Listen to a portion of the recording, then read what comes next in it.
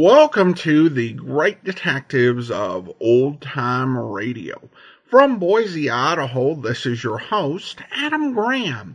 If you have a comment, email it to me, box13@greatdetectives.net. Follow us on Twitter at Radio Detectives and become one of our friends on Facebook, facebook.com/Radio Detectives.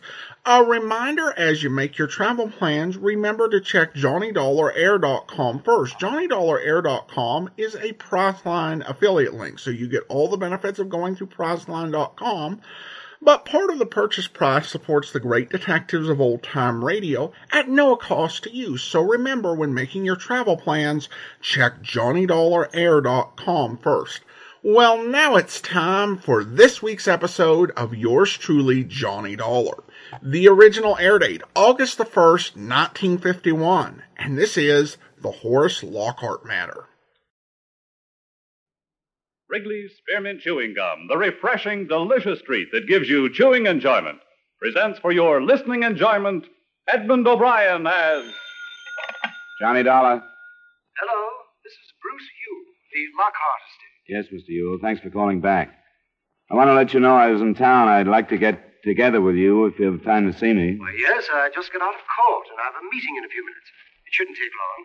Could you meet me at 5:30 for a drink? Sure, any place you say. All right, there's a place called Todd's right around the corner from my offices on Spring. I can find it. This is quite a mix-up, Mr. Yule. The Lockharts being killed like that? Yes, it is. Are you any closer to learning which one died first? We are not. It was a matter of only a minute or so. Yeah, it's only a $200,000 question who lived those couple of minutes.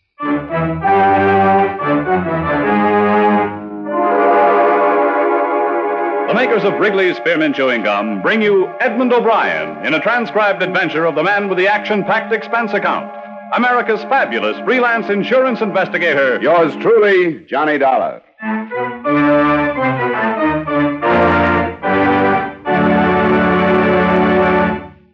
For refreshment while you work, for enjoyment anytime, chew a stick of Wrigley's Spearmint Gum.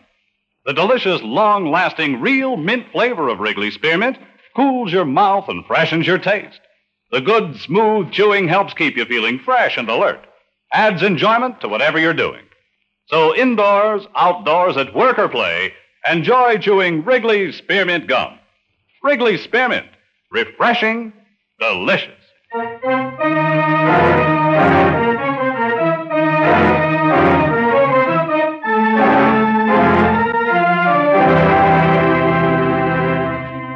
Expense account submitted by Special Investigator Johnny Dollar to Home Office, Washingtonian Life Insurance Company, Hartford, Connecticut.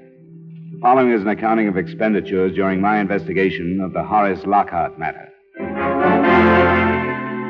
Expense account item 1, $8.90, fare and incidentals between Santa Barbara and Los Angeles.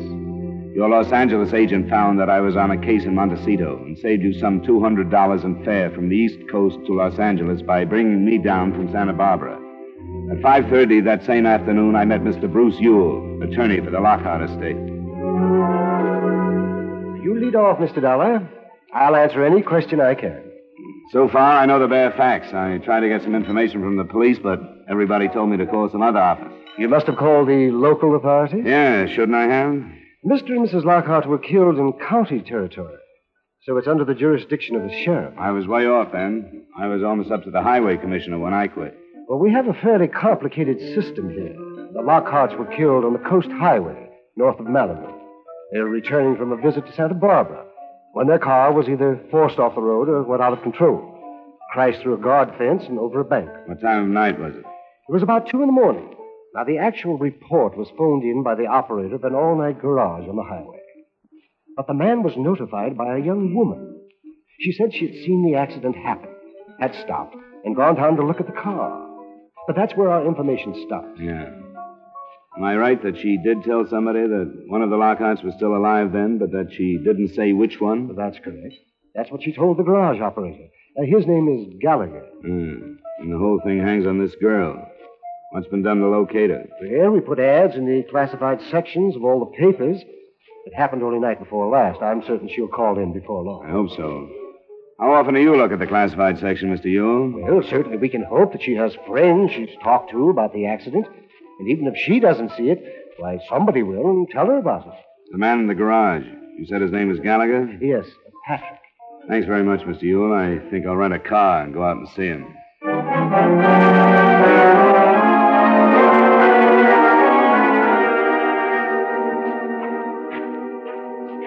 Good evening. Hi. You Mr. Gallagher? Yeah, that's right. My name is Dollar. I'm an investigator for an insurance company. I'd like to talk to you about that accident the other night. That Lincoln with the man and his wife? Yeah, the Lockhart. Oh, that was a mess. We should get him on this highway. Crazy fool drivers.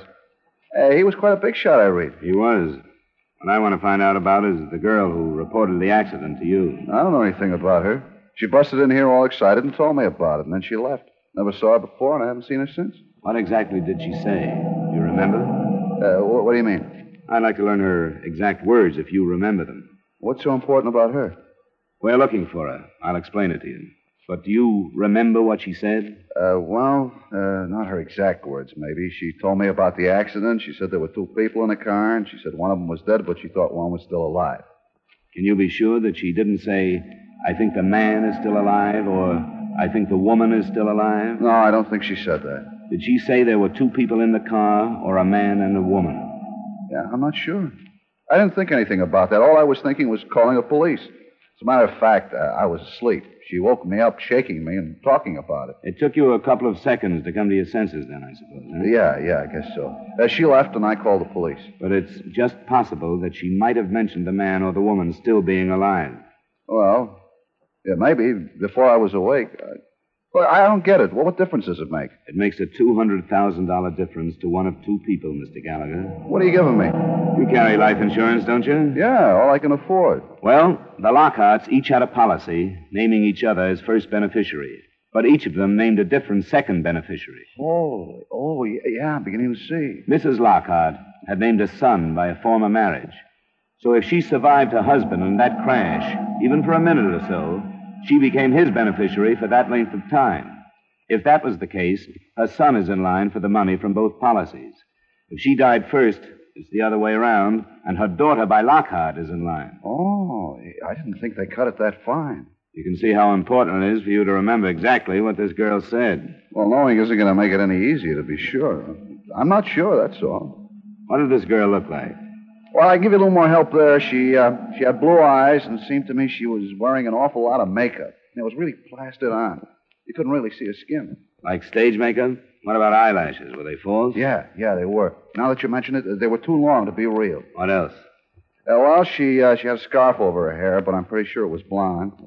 And that's about all. She's wearing a coat. Oh, and I noticed when she left, she was barrel-legged and wearing white shoes with high heels. Her legs were tan, so maybe she lives on the beach around here someplace. Could that have been makeup on her legs, too? I don't know. Maybe it was. What about her car? What kind was it? What color? I didn't see it. Didn't see it? No, she parked there by the side of the building where you did. When I was on the phone, she pulled out and headed toward L.A. It sounded like about a Chevy or a Plymouth, something about that size. Yeah. Well, thanks, Mr. Gallagher. If you think of anything more, I wish you'd call me. I'm at the Holmby Hotel on Wilshire. I'll leave my card. I drove up to the scene of the crash about 2 miles farther north. The Lockharts couldn't have picked a better spot. There was an almost sheer drop of more than 20 feet to some big rocks just above the beach. The rocks still showed the marks of the impact. At the sheriff's station on the way back into Los Angeles, I saw their photographs and heard their theory. The car hadn't been forced off the road. The tire marks it left made it appear that either the driver had fallen asleep or that the crash had not been accidental. The next morning, I was summoned by Bruce Ewell to the Lockhart address. I found it at the end of one of the elite roads in L.A.'s prize subdivision, Bel Air. It was guarded by an iron gate, and the mansion itself was evidently a replica of something Italian. I was told to wait for Mr. Ewell in a domed entry hall. Well, thanks for coming out, Mr. Dollar. I wouldn't have missed it for the world. Yes, it's quite a place, isn't it? I wanted the children to meet you. Do you know about them? Only that they're half-sister and brother. Yes. Michael Adams stayed with his own father. Never has lived here. He arrived from Seattle last night. This is the first time he's met his stepsister. That's Gail Lockhart. Yes. She's 23 and he's 27. Well, I wanted them to know we're doing everything we can to find this perverse witness who's become so important. Why doesn't she reveal herself? I wish I knew. Well, this is Mr. Dollar, the insurance investigator who's come out to help us. Miss Gail Lockhart. How do you do? Miss Lockhart? And Mr. Michael Adams. Oh, hey, Mr. Dollar. Nice to meet you, Mr. Adams. You both have my sympathy. Oh, I think Miss Lockhart deserves it more than I do. I'm no more than a stranger. I don't even remember my mother. She and my father divorced before I was 2. Oh, stop it. Sorry. Mr. Yule, I don't have to stay, do I? May I go to my room? Why, yes, Gail, if you want to. I do. I can't talk about it anymore. Sorry, but I feel like I should explain my place in this. I know I don't belong. It's all right, Mr. Adams. Gail is terribly upset. She was in Santa Barbara with her parents that night. She was supposed to drive back with them. They'd been drinking heavily, and she begged them to stay over. And when her father refused to do that, she refused to ride with them. I didn't know she was with them. Well, you know how these situations are. She's full of self-incrimination. Can't help feeling she should have done more, like take the keys to the car, or even call the police, or something. Well, what are we going to do about this witness, Mr. Dollar? Maybe you can help us, Miss Adams. Did you ever read the personal column in the classified advertising section of your paper? Personal column? Hardly ever. Have you any idea when the last time was? Oh, months back, anyway. I think we have to do better than that personal column, Mr. Ewell. Spot a few small ads through the other pages. Have you contacted any but local papers? No, not yet. Just because that garage man told us her car headed for L.A. is no proof that she's here. She might have passed right on through. Yes, but a girl driving alone at that time of night... We have no reason to think that she was alone. Gallagher didn't see anybody else, but he didn't see the car either. There are people who just don't like to get involved in things like this, you know. Yes, that's true, isn't it? What would you say to posting a small reward? I think that would be a good idea. Not a reward for the information we want, because we'd get too many cranks who would say anything for money. Say, that's right, isn't it? I think we should offer the reward for any information that will lead us to the witness and print the description Gallagher gave us. That's a good idea. Sure is. But I'll go call my secretary and have her compose an ad and get it into as many evening editions in the counties as possible. And San Bernardino and Riverside counties as well. Excuse me. Golly. This suspense is really something, isn't it? Yeah. Oh, I know I don't deserve any of the money. Why, you could have knocked me over with a feather when I found out she had me in the policy. Oh, I suppose she always felt bad about the way she deserted my father and me and wanted to make it up, huh? That was probably it. But, man, $200,000. If I get that, I'll be sitting on top of the world. I wouldn't spend it yet if I were you. Oh, I know it's a toss-up, but sure would be justice, wouldn't it? With all she'll get anyway, Miss Lockhart doesn't need it like I do. Why, from the looks of this place, she probably wouldn't even miss it. Maybe you're right, Mr. Adams. She probably won't miss anything but her parents for quite a while. Sorry. Can't seem to say the right thing around here. Practical Mr. Adams had to wait along with the rest of us. The second day, the reward was increased. It was increased the third and the fourth day until it stood at $1,000. There it stayed for fear somebody was sitting on the information and watching the price of it go up.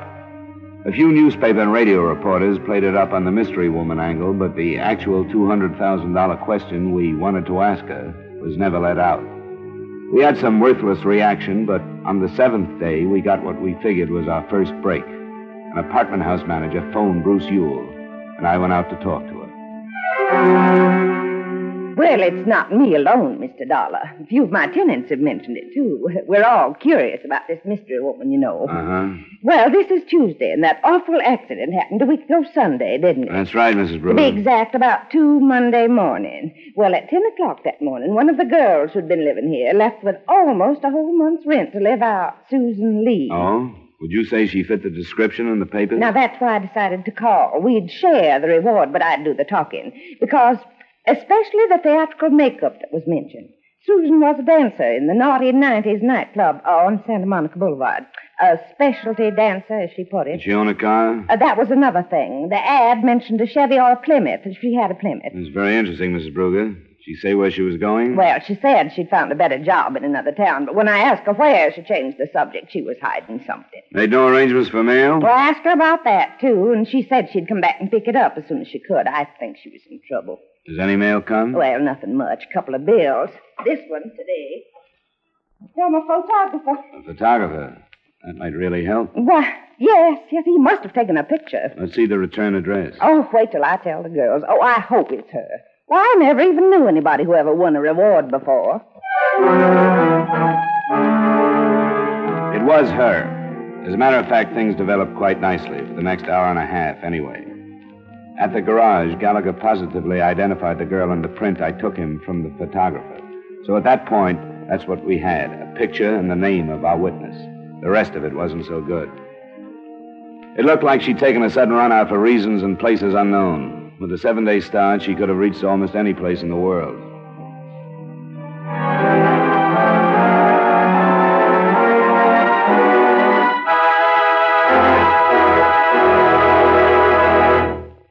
For refreshment while you work, for enjoyment anytime, chew a stick of Wrigley's Spearmint Gum. When your mouth feels dry, when you're warm or tired, Wrigley's Spearmint is really refreshing. A lively, full-bodied, real mint flavor cools your mouth, moistens your throat, freshens your taste. And the chewing itself gives you a little lift, helps you feel your best and do your best. So for chewing enjoyment plus pleasant refreshment, chew delicious Wrigley's Spearmint Gum. And now, with our star, Edmund O'Brien, we bring you the second act of yours truly, Johnny Dollar.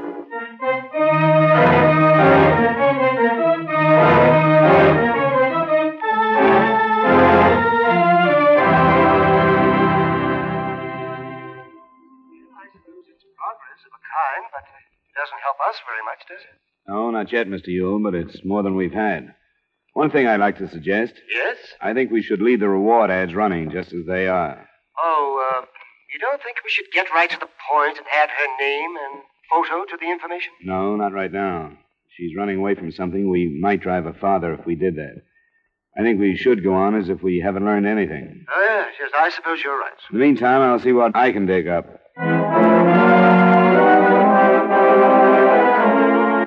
The Santa Monica Boulevard Club where Susan Lee had worked was open, but almost empty at 3 that afternoon when I went in. Just the bar was in operation, but a series of larger-than-life-sized posters on the wall promised entertainment nightly by outstanding personalities of the dance. I found the manager in his office. What was the name again? Dollar, the bartender told me where I might find you, Mr. Cobley. I'd like to talk to you about a girl named Susan Lee. Well, what about it? Come on in, come on. I can spare a few minutes. Thanks. You a cop of some kind? Private one. Why? You expecting something? No, not especially. Except the way Susan dropped out of sight all of a sudden and the way you come in asking about her. What's up, anyway? I was hoping you could tell me. I'm working for an insurance company. All I want with this Lee girl is a statement about an automobile accident she witnessed. Oh, hey. Is this what's been running in all the papers? Yeah. We've been trying to find her for a week. And it's Susan? That's right. What a dope that makes me. And a lot of other people around here. Are you sure? A guy identified her picture. Why didn't I think of that? You know why? Because the papers gave the idea that this dame was coming to Los Angeles from some town up the coast. That's all we know, that she was driving south. How could Susan be driving any place up there at 2 in the morning? The last show here was at 1:15. I'm more interested in knowing where she is now. I take it you don't know. No. Her contract had another week to run, but she called me one morning a week or so ago and said she was sick and could she quit. Is that a Monday morning? Well, I can find... Yeah, sure it was. She called me at home. We're closed on Mondays. Hey, I think I got something for you. What? Well, one of the other girls picked up a pay for her. She wanted to quit, she told me, and I don't make any trouble with the girls who want to leave. And then she wanted Lamine to pick up her check. Well, I said that'd be okay if she sent a note authorizing it, and she did. This, what did you say, Lamine? Yeah, that's her stage name. You know, these girls get those monikers legalized when they're too young to know any better, and then they're stuck with them. Lamine Dunn. You can tell before you see her that she's brunette and specializes in tassels. Would you mind giving me her address? No, I've got it right over here. Susan must have some hot dough to be worth $1,000 reward. I wish I could tell you, but I can't. It's worth plenty. No, I wasn't pushing for information. Yeah, here it is. The Wesley on Wilcox. Good. Thanks very much. Oh, sure. I don't care what you don't tell me. But anybody could use a hunk of that reward these days. I'll remember what you've done, Mr. Cobley. We'll see what we can work out. Thanks again. Sure.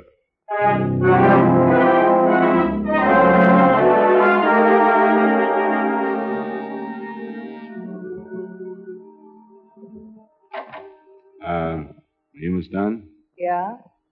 I suppose you've read the papers like everyone else. I'm the insurance investigator who's looking for that girl. She turns out to be Susan Lee.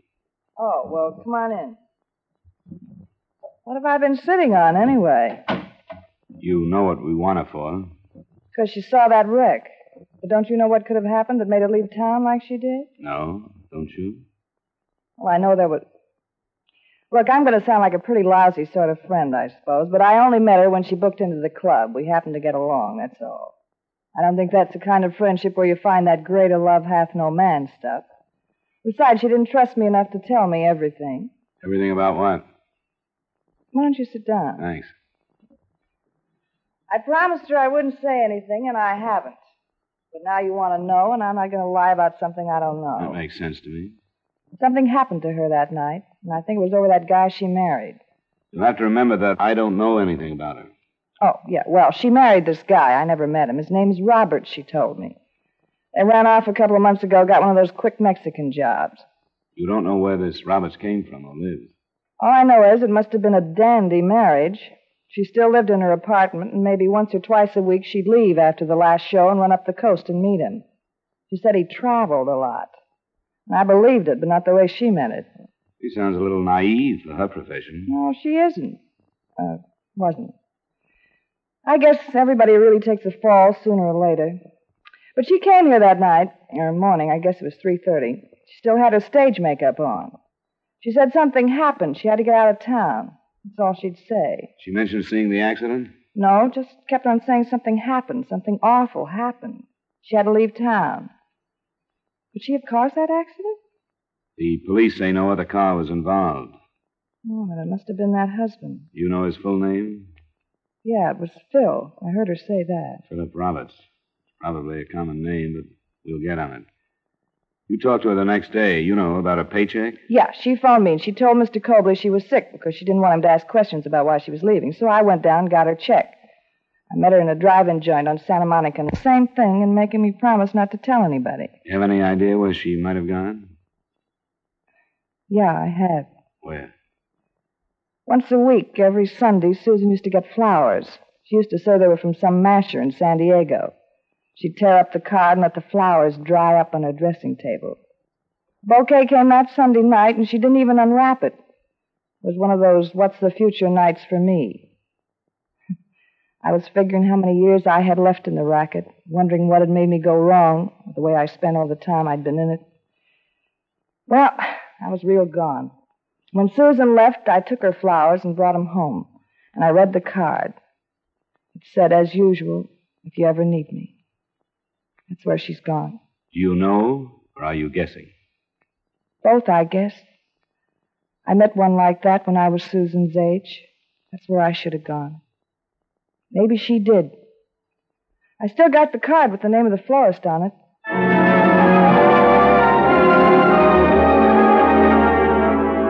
San Diego is some 120 miles from Los Angeles. When I opened the phone book and saw how many Philip Roberts there were to be checked, the trip seemed short.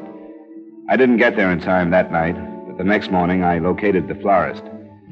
He had no trouble remembering the man who so faithfully sent flowers on Sunday. At noon that day, I found Robert's house. I recognized the girl who opened the door to me. Yes? Susan Lee? No, she isn't here. Wait a minute. No, leave me alone. Go away. Get your foot out. I didn't know.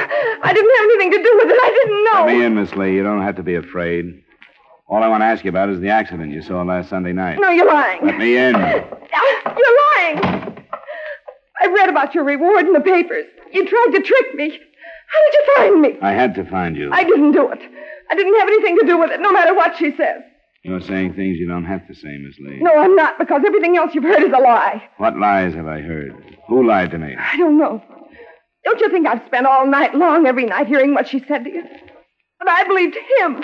I believed everything he told me. Philip Roberts? That's not his name. I know it isn't now, but I married him. You think I would have married him if I'd known that he was already married? I guess you'd better tell me about it, Miss Lee. I thought I was married to him. We went to Ensenada. Some man married us down there. It was in May. I thought he was my husband all the time. I was going to quit dancing and we were going to go away. And then Sunday night, I heard them. You were north of Malibu Sunday night? Yes, he rented the cabin for us. When I got there Sunday night, there was another car. I left my car and walked to the cabin, and then I heard them. She called herself his wife, and she used a different name. She called him Carl. I don't know why I listened. I wanted to run. But I stayed and listened to them argue. And found out that I wasn't married to him at all because she was his wife. You don't have to tell me this. Yes, I do. You have to know the truth. I heard her say she'd kill him.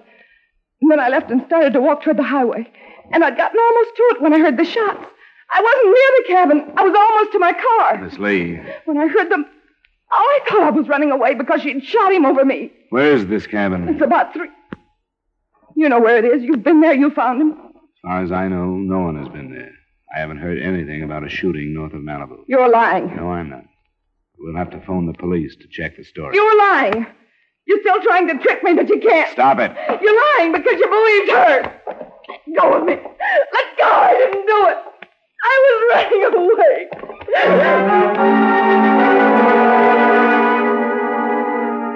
It took some time to digest it. I called the police and saw Susan Lee on her way back to Los Angeles with them, and then called Bruce Ewell. By the time I had driven back, he'd spent a half hour with the girl and gotten the report of the police who visited the cabin. I was called to the Lockhart home for the second and last time, and together with the 2 prospective beneficiaries, I heard what the lawyer had to say. It's a pathetic story. This man entered a bigamous marriage contract with Susan Lee. His first wife followed him to the cabin. She didn't know about the marriage, but she suspected something.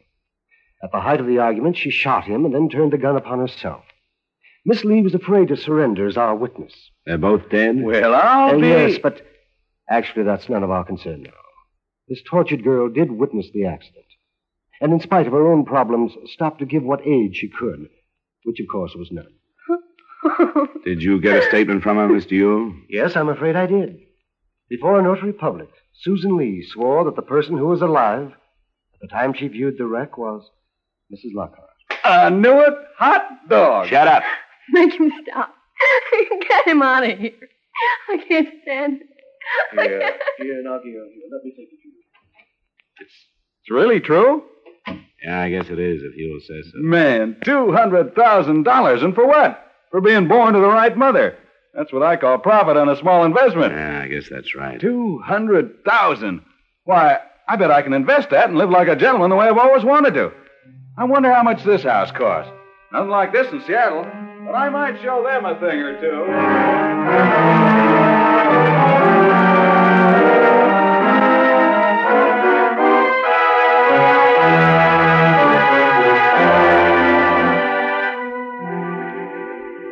Expense account item 2, $356.50 miscellaneous in Los Angeles. Item 3, $218.45 transportation back to Hartford. Expense account total, $583.85. Remarks? As far as I'm concerned, the money went to the wrong beneficiary.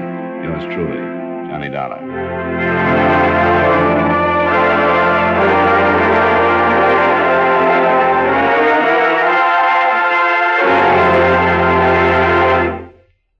Remember, friends, for refreshment while you work, for enjoyment any time, chew a stick of Wrigley's Spearmint Gum.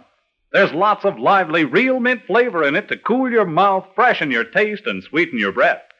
And chewing Wrigley's Spearmint helps keep you fresh and alert. You feel better, work better, get more fun out of doing things. So indoors, outdoors, at work or play, always keep delicious Wrigley's Spearmint Chewing Gum handy. For refreshment while you work, for enjoyment anytime, chew a stick of Wrigley's Spearmint Gum.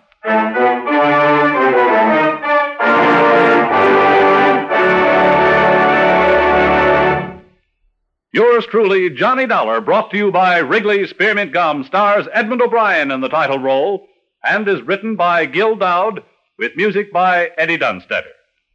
Edmund O'Brien can soon be seen starring in the Paramount Pictures production Warpath. Featured in tonight's cast were Howard McNear, Hy Averbeck, Barbara Whiting, David Young, Virginia Gregg, Eddie Marr, and Mary Jane Croft. Yours truly, Johnny Dollar, is transcribed in Hollywood by Jaime Del Valle.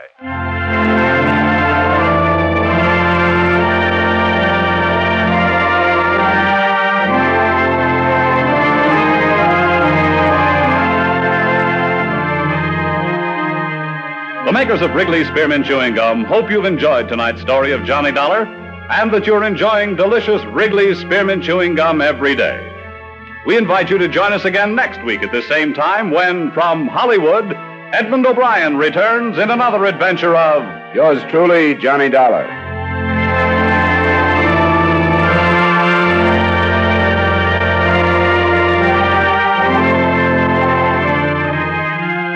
Bob Stevenson speaking.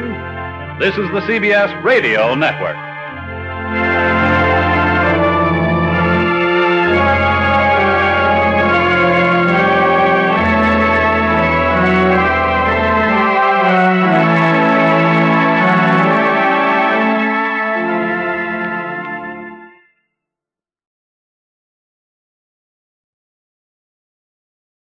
Welcome back. An unusual mystery setup, and I think really does fit well with insurance. Of course, Johnny did offer his opinion at the end, and I imagine if I was at the insurance company, I'd read that and I'd say, okay, that's great. Let me just go ahead and write your check.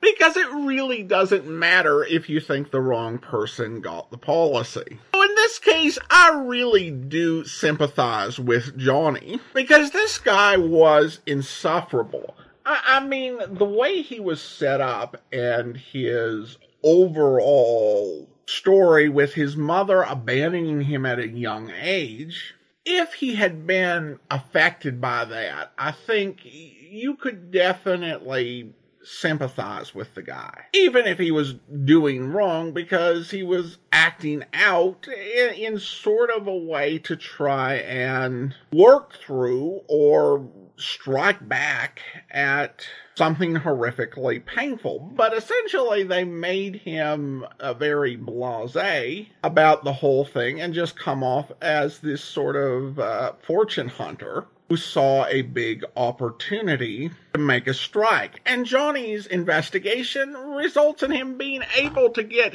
money that even he admits that he probably doesn't have any business having, while at the same time really hurting the daughter emotionally with the revelation of the truth of their parents' relationship and how they died. You know, when I was thinking about it, the way I would define Edmund O'Brien's Johnny Dollar is that he was a man who worked absolutely tirelessly and achieved brilliant results in discovering things he really wished that he hadn't found out, which I think definitely ties into the, downbeat tone of this era of the series. All right, well, I do want to go ahead and thank our Patreon supporter of the day. Thank you to Ashika, Patreon supporter since September, currently supporting us at the Detective Sergeant level of $7.14 or more per month.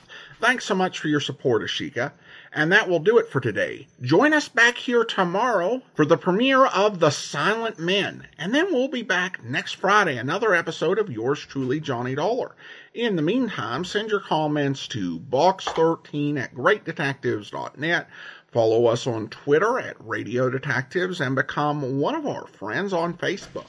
Facebook.com/Radio Detectives. From Boise, Idaho, this is your host, Adam Graham, signing off.